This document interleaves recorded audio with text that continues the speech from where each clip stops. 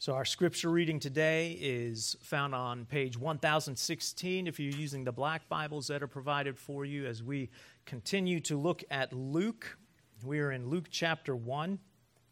We just recently, 2 weeks ago, began our new series in the book of Luke, which is very convenient for the time of year we're in because the first two chapters of Luke fit very well into an Advent season of worship and celebration. And so that's what we're looking at right now.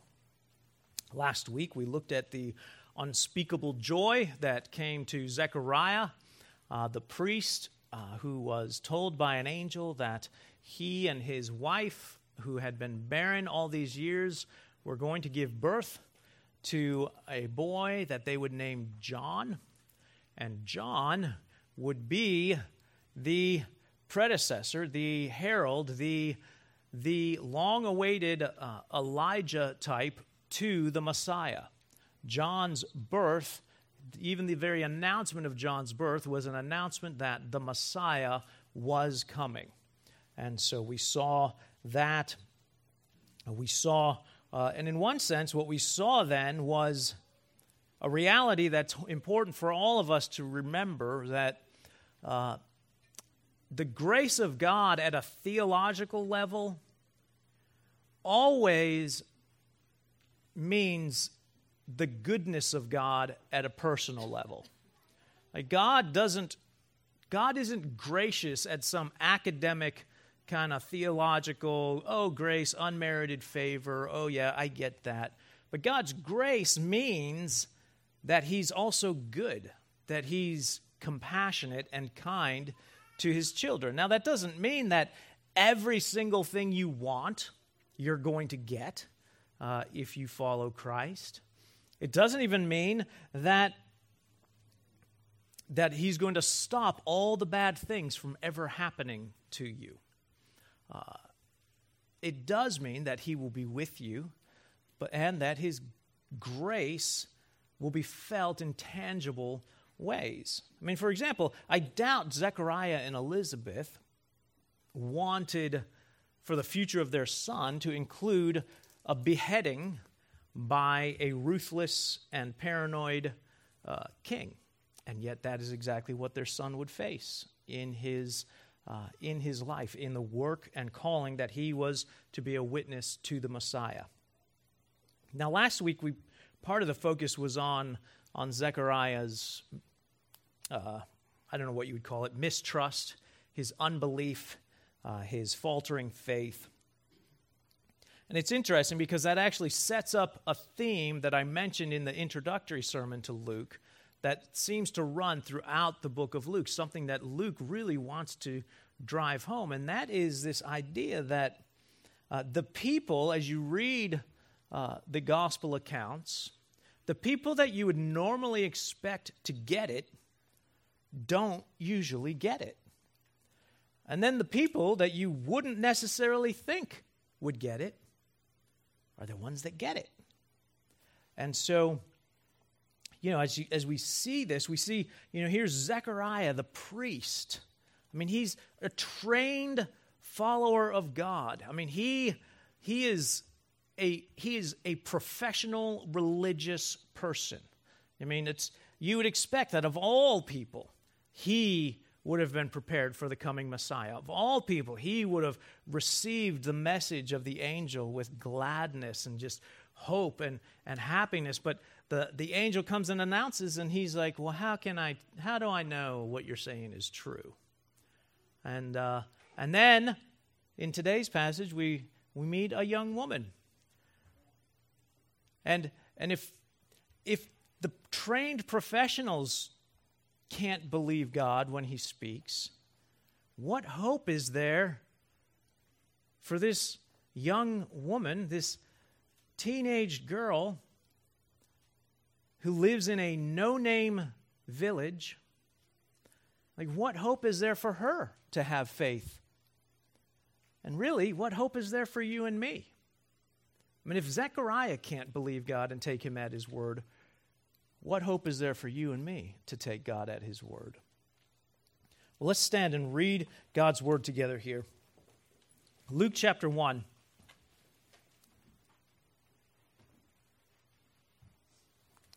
beginning in verse 26. In the 6th month, the angel Gabriel was sent from God to a city of Galilee named Nazareth, to a virgin betrothed to a man whose name was Joseph of the house of David. And the virgin's name was Mary, and he came to her and said, "Greetings, O favored one, the Lord is with you." But she was greatly troubled at the saying and tried to discern what sort of greeting this might be. And the angel said to her, "Do not be afraid, Mary, for you have found favor with God. And behold, you will conceive in your womb and bear a son, and you shall call his name Jesus. He will be great and will be called the Son of the Most High. And the Lord God will give to him the throne of his father David, and he will reign over the house of Jacob forever. And of his kingdom there will be no end." And Mary said to the angel, "How will this be, since I am a virgin?" And the angel answered her, "The Holy Spirit will come upon you, and the power of the Most High will overshadow you. Therefore the child to be born to you will be called Holy, the Son of God. And behold, your relative Elizabeth, in her old age, has also conceived a son. And this is the 6th month with her who was called barren, for nothing will be impossible with God." And Mary said, "Behold, I am the servant of the Lord. Let it be to me according to your word." And the angel departed from her.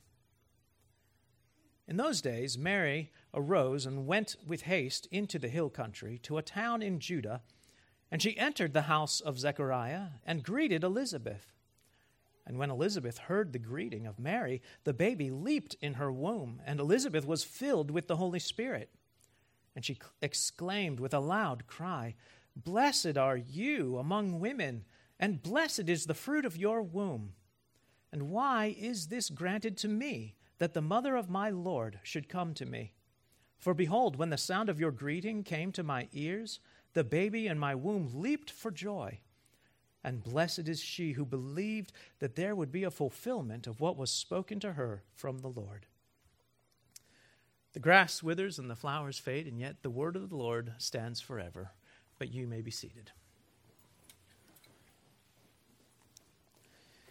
And so as we look at this unexpected blessing, we break it down today in three sections here: the unexpected greeting, the unexpected announcement, and the unexpected witness.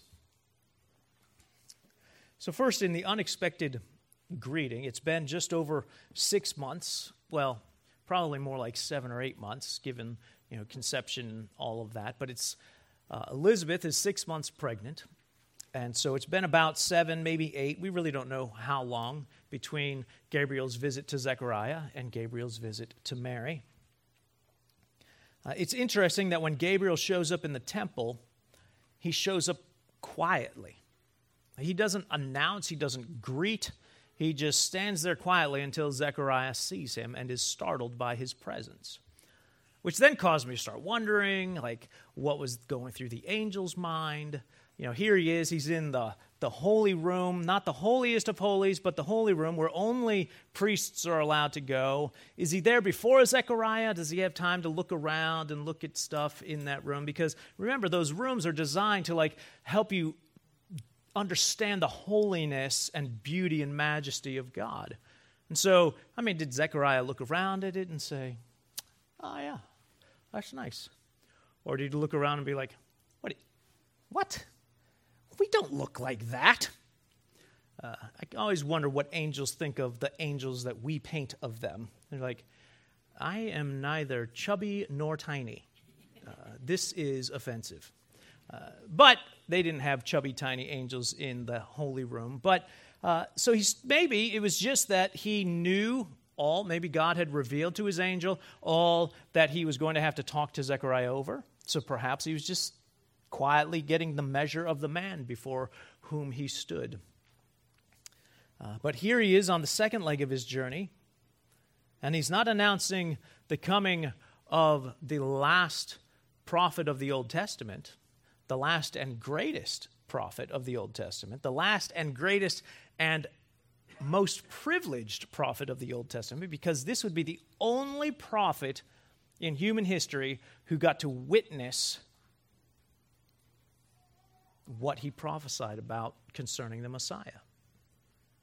And so while John is recorded for us in the New Testament, he is the last of the Old Testament prophets pointing us to Christ. But here, Gabriel isn't coming to announce the birth of the last and greatest Old Testament prophet. He's coming to announce the birth of the one to whom every prophet has pointed, the birth of the Messiah. And he does not come to Jerusalem, to a priest's daughter. He doesn't come to Rome, to a princess's daughter. He comes to a region called Galilee, to a village called Nazareth, such an insignificant village that it is not even mentioned in the Old Testament. There is no mention of Nazareth in the entire Old Testament. At best, scholars surmise that it had probably anywhere from 400 to 500 people who lived in that village at any given time. It's such an insignificant town that they had a saying in Israel that you hear from Nathanael, one of Jesus' disciples, when he is told that they've found the Messiah. It's Jesus from Nazareth. Do you remember his response? He says, Nazareth? Can anything good come from Nazareth? And we hear Jesus of Nazareth, and we think it's some great title. It's not a great title. It would be like to Matt Warner saying, "Have you met Bob from Michigan?" Matt would be like, "No, and now I don't want to," because he doesn't care for Michigan. It would be, so where I grew up, it would be like saying, "Have you met Steve from Dundalk?" Or in Cleveland, it was, "Have you met John from Parma?" I mean, it was the place where, like, they still wore black polyester pants and white socks and black shoes, and now that's a popular thing to do, so nobody even understands that anymore. But saying that Jesus is from Nazareth is not an uplifting thing, it's a negative thing. Here's the angel going to this town that even Israelites don't care much about. It's in a region called Galilee. It's separated from Jerusalem by Samaria. Like the Samaritans, to get to Galilee, you either go through. You either have to go through Samaria or you have to cross the Jordan, go up on the east side of it, east, and then cross the Jordan again. And so it's not a great region. In fact, it's not just populated by Israelites. It's got Samaritans that have worked their way in. There's Gentiles that live there. In fact, the Old Testament talks about Galilee of the Gentiles. And so here is the angel going to this region, this village of 400 or 500 people, to a young, poor, teenaged girl who is betrothed to be married to the village carpenter. Twice in the opening sentence, we are told Mary is a virgin. Now, some scholars who are critical and skeptical about the Bible, and really more than just the Bible, skeptical about anything that God might do to intervene or act miraculously upon his creation, they would say, they're quick to tell you, now that word in Greek, that just means young woman of marrying age, which is fine. I mean, we can accept that is what that word means, but we also have to accept that culturally, up until the 1950s, that meant virgin. Like, young woman eligible for marriage, certainly in the first century, and really for quite a few centuries after that, meant a virgin. It was not a shock that a woman who was getting married was still a virgin. And it tells us more about our time that we don't understand that word than it tells us about that time and what they meant when they said those things. She's betrothed She's betrothed to a man named Joseph. We can't just say, oh, she was engaged, because there was more to it than that. To be betrothed, you actually took vows. Like your wedding vows were taken to be betrothed. You were counted as, even viewed by your neighbors and society as husband and wife, though you were not husband and wife. To end a betrothal was the same as ending a marriage. It required either death or divorce. You couldn't just hand the ring back and walk away from it all. The only thing that was lacking or missing from the betrothal to the wedding was that for that year-long betrothal, those two were not to ever spend time privately one-on-one. If they were together publicly or together with other people. It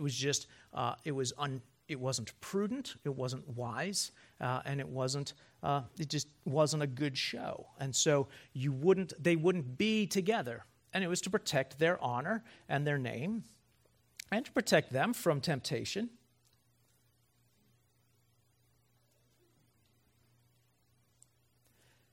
And so it's interesting that Gabriel goes to Zechariah, and he seems pretty quickly perturbed with Zechariah. He goes to Mary, and he seems very keen on kindness, on speaking to her respectfully. I mean, I would say there's a reverence, but not in a worshipful way. There's a respect and a deference to Mary. He says, "Greetings, O favored one. The Lord is with you." He seems to have an excitement. He can't just stand there and look silently. He has to exclaim and say hello to her, and not just hello. When he says, "O favored one," it contains within the word grace. Not that this matters to anyone, it's a perfect passive participle. There you go, write that down in your notes. That just means that it's not something that she has earned. Her favored status is something that has happened to her, not something she's done. She is graced by God. Greetings, O one who has been graced. The Lord is with you. Even that isn't the typical blessing of the Lord be with you or may the Lord be with you. It's a statement of fact. He says the Lord is with you. She has been graced by God because God is with her. You might ask, how do we know she has experienced God's grace? Well, because God is with her. Well, how do we know God is with her? Because she has experienced God's grace.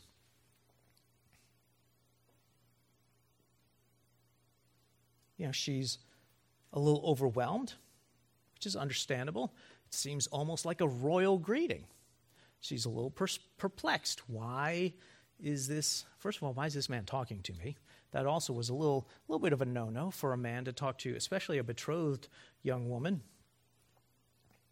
And so she's wondering about it, and while she's wondering about it, we receive the unexpected announcement. He says to her the same thing he says to Zechariah. Don't be afraid, Mary. It's great how he says to Zechariah, don't be afraid, Zechariah. So there is a kindness in him, even as he interacts with Zechariah, but he calls them both by name. Because we know to call someone by name is to put them at ease, to help them. Now, in today, you're like, how do you know my name? Why do you know who I am? Are you Facebook stalking me? But here, he just says to her, don't be afraid, Mary. Behold, he says, don't be afraid, you have found favor with God. And again, literally, you have found grace with God. And, as I mentioned last week, it goes back to even Old Testament language, even all the way back to Genesis 6, where we're told Noah found favor with the Lord. Noah found grace with God. Here is Mary found grace with God, not because she was perfect, not because she was sinless, not because she was something better than any other young woman in Nazareth or in all of Jerusalem or Israel, but because God is gracious. It was undeserved, unearned favor that she received from God. You have found favor with God, and behold, you will conceive in your womb and bear a son, and you shall call his name Jesus. Jesus, the Latin version of Yeshua, the Hebrew name that means the Lord saves.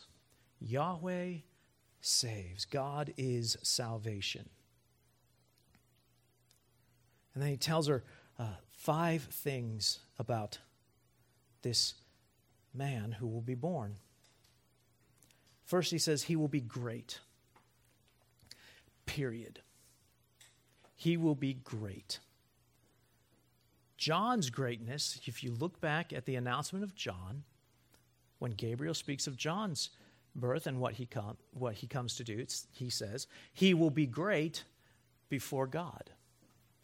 There's a relation, there's a place that you measure his greatness by. Greatness in the Old Testament is normally a greatness by comparison or a greatness in relation to other things or in position. Only in the Old Testament, when something is talked about as being great, period, it is almost always God. God alone is great, not in relation to anything, not in comparison to anything, but is purely great. And here Gabriel says, this one, Jesus, will be great, period, like that. And he goes on and says, he will be called the Son of the Most High. God is first referred to as Most High in Genesis in reference to Melchizedek. So in reference to this Gentile priest, he's an interesting person. It's a great study. You get a lot about him in the passage in Genesis and then also in Hebrews. The writer of Hebrews refers to Melchizedek a lot. His name, Melchizedek, means King of Righteousness. He's called in Genesis the King of Salem, which can be translated the King of Peace. So here's this guy whose name means King of Righteousness. His title is King of Peace, and he's called the Priest of the Most High. And so Most High is then one of the names of God that the psalmist uses a lot. But here, Jesus is called the Son of the Most High. So already we've been told God alone is great, Jesus will be great. God alone is the Most High, Jesus is the Son of the Most High. And then the last 3 things that we learn, I'll just put them all together because we see them exploding in Old Testament prophecy. The Lord will give to him the throne of his father David. He will reign over the house of Jacob forever, and of his kingdom there will be no end. And so probably one of the most famous passages that we turn to, which we haven't yet here, I realized too late, but is Isaiah 9 throughout Advent. And we're told, to us a child is given, to us a son is born, and the government shall be on his shoulder. Of the increase of his government and of peace there will be no end. On the throne of David and over his kingdom, to establish it and uphold it with justice and righteousness forever. And then even beyond that, we just finished our study in 2 Samuel. And in 2 Samuel 7, Nathan comes and prophesies to David about a son who would come from David, who would sit on David's throne forever. In 2 Samuel chapter 7, in verses 12 to 16, these are some of the things that are mentioned. It says, I will establish the throne of his kingdom forever. I will be to him a father, and he shall be to me a son. My steadfast love will not depart from him. Your house and your kingdom will be made sure forever before me. Your throne shall be established forever. Whatever else we think is going on here, it cannot be denied that Gabriel is announcing that the Messiah is coming. Gabriel is announcing the fulfillment of the prophecies that have been made about the Messiah is now at hand. And it is a child that will be born to you, Mary. The Messiah is coming, and he is going to be born to you. Which, given the mindset, given the understanding that really all teenage girls throughout all history have, it's not odd that she would be like,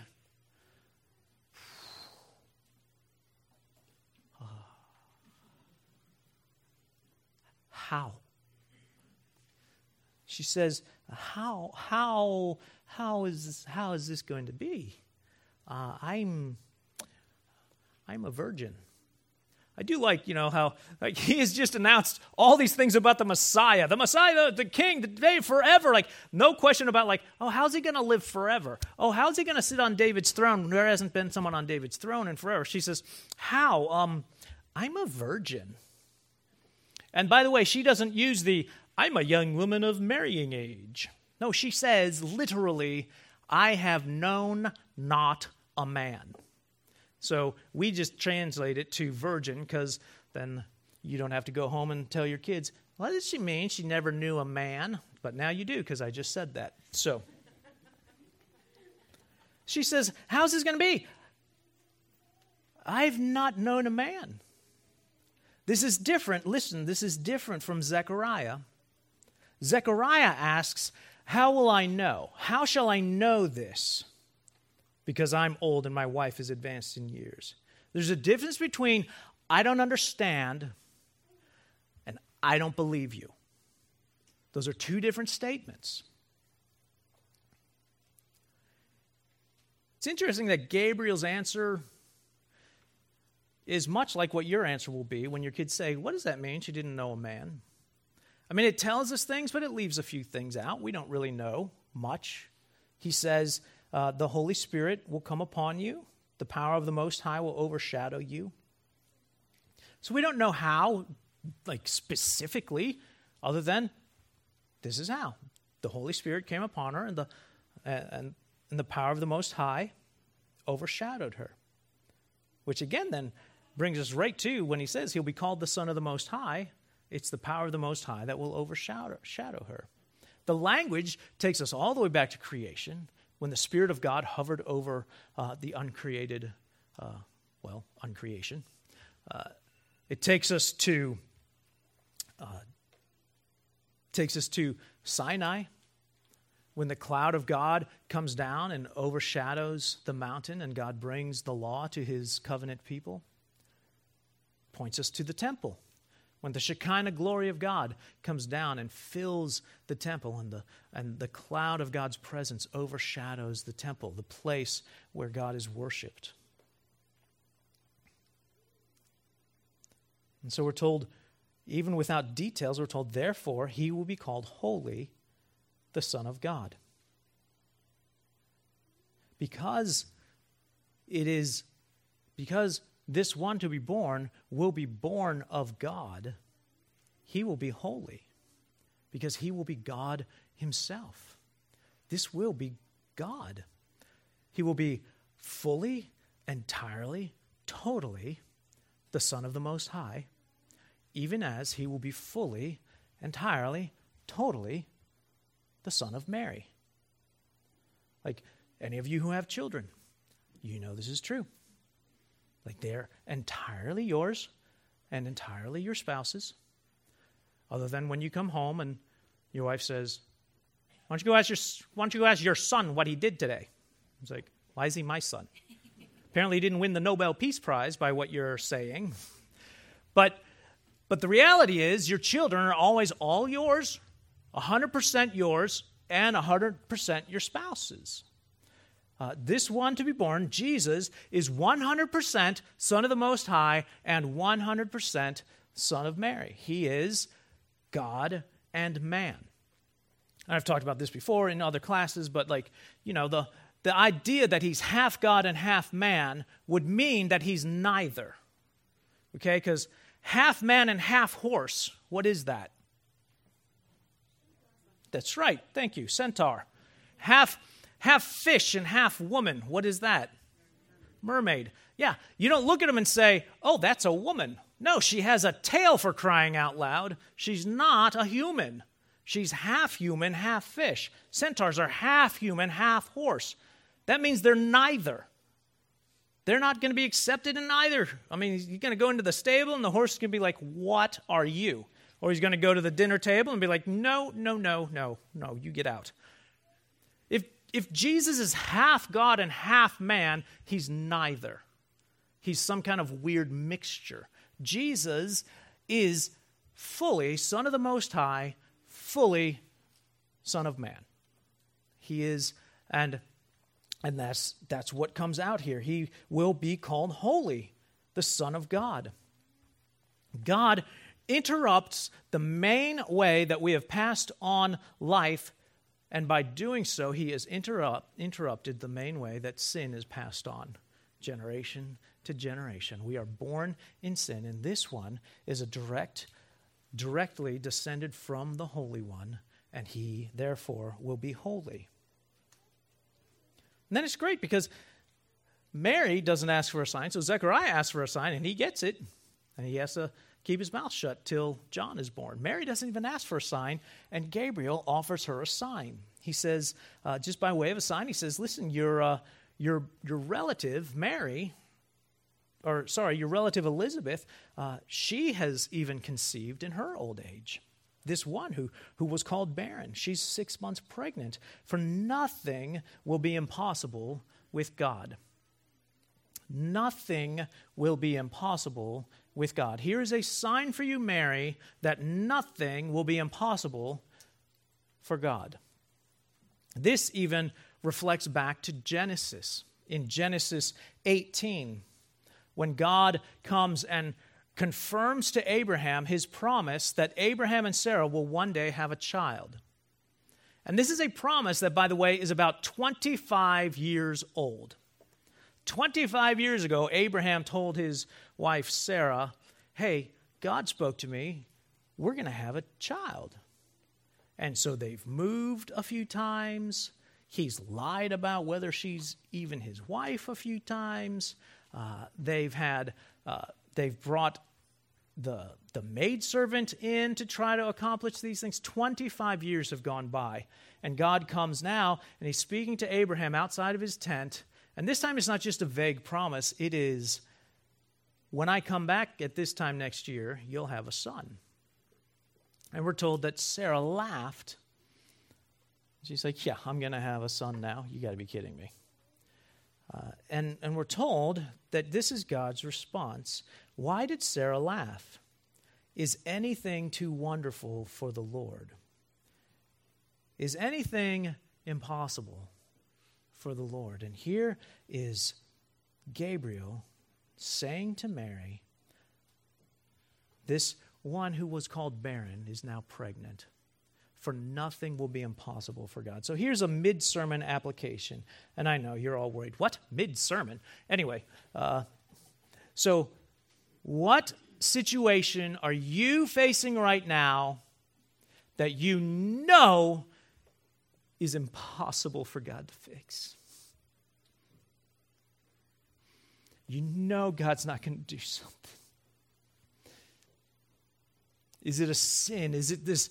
Does it feel like a 25-year-old battle with the same struggle, and God is just not going to do anything about it? Is it a broken relationship, a parent, a child, a spouse, that it just feels like God can't do anything? Gabriel is talking to you. Look, this old woman just is 6 months pregnant. Nothing is impossible for God.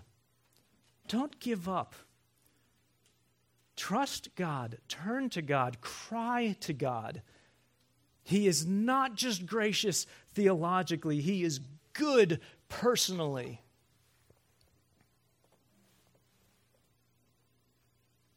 Luke told us in his opening sentence, I am writing these things so that you can be certain of the things you've been taught.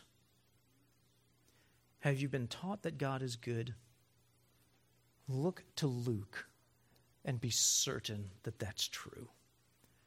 Have you been taught that God is powerful and uses his power to care for his children? Look to Luke. You can be certain that that is true.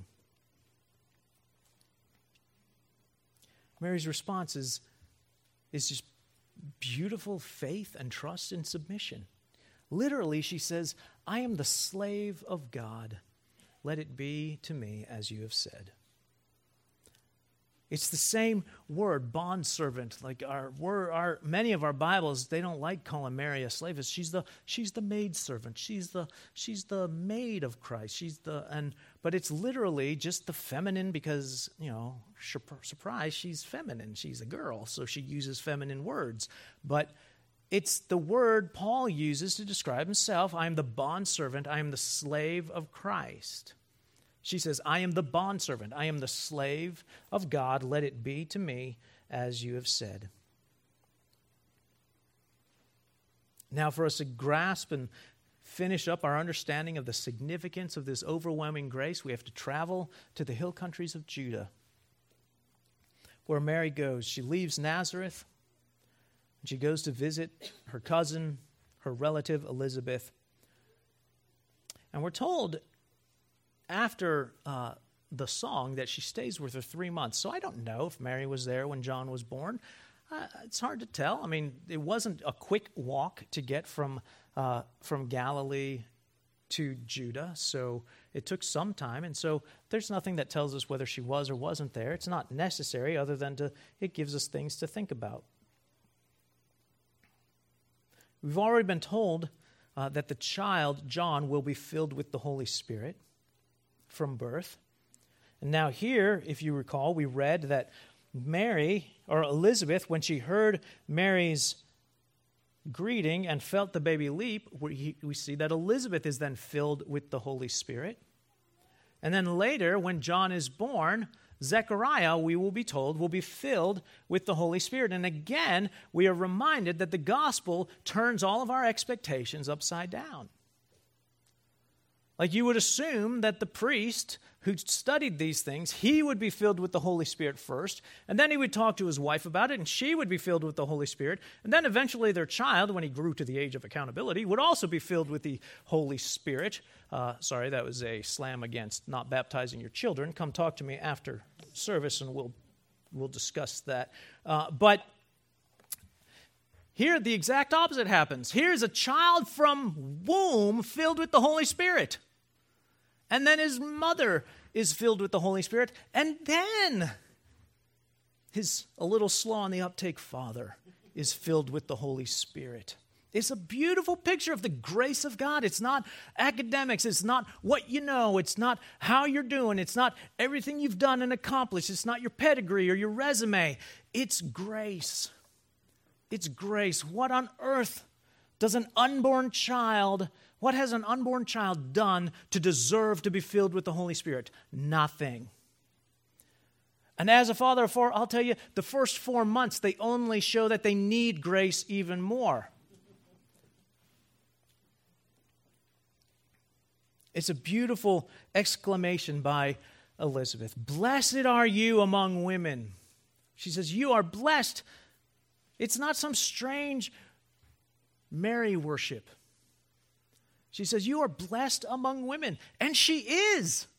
I mean, of all the women ever born, Mary gave birth to our Messiah. It's okay to say, wow, that's pretty cool. That's pretty blessed. I mean, I've had kids, but none of them were even close to Messiah. We don't have to look at what one realm of Christianity does with Mary and say, okay, we got to just deny that she was anything good at all. We got to deny her faith. We got to deny that she was faithful, that she was obedient. We just won't talk about her. We'll have a couple songs that we'll get uncomfortable singing once a year.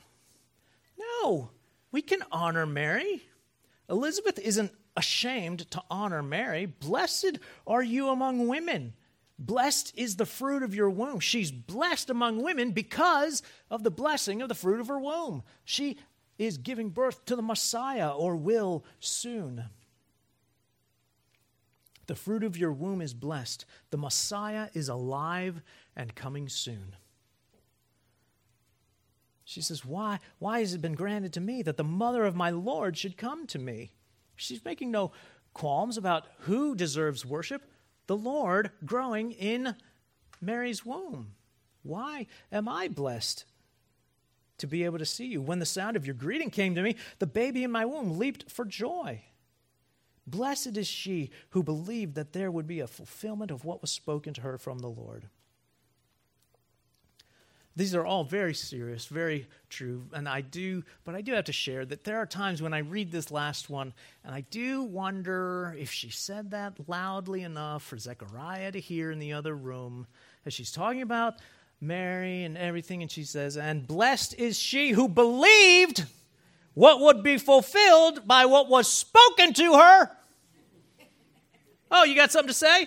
Would you like to retort?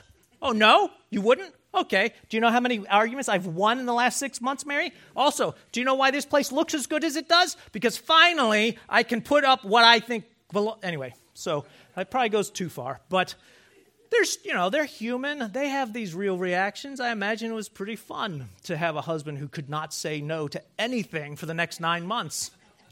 But looking at it more seriously, look at the beautifully significant order of the blessings. Blessed, Mary is blessed because of the grace of God. And then Mary is blessed because the grace of God has a name and a face.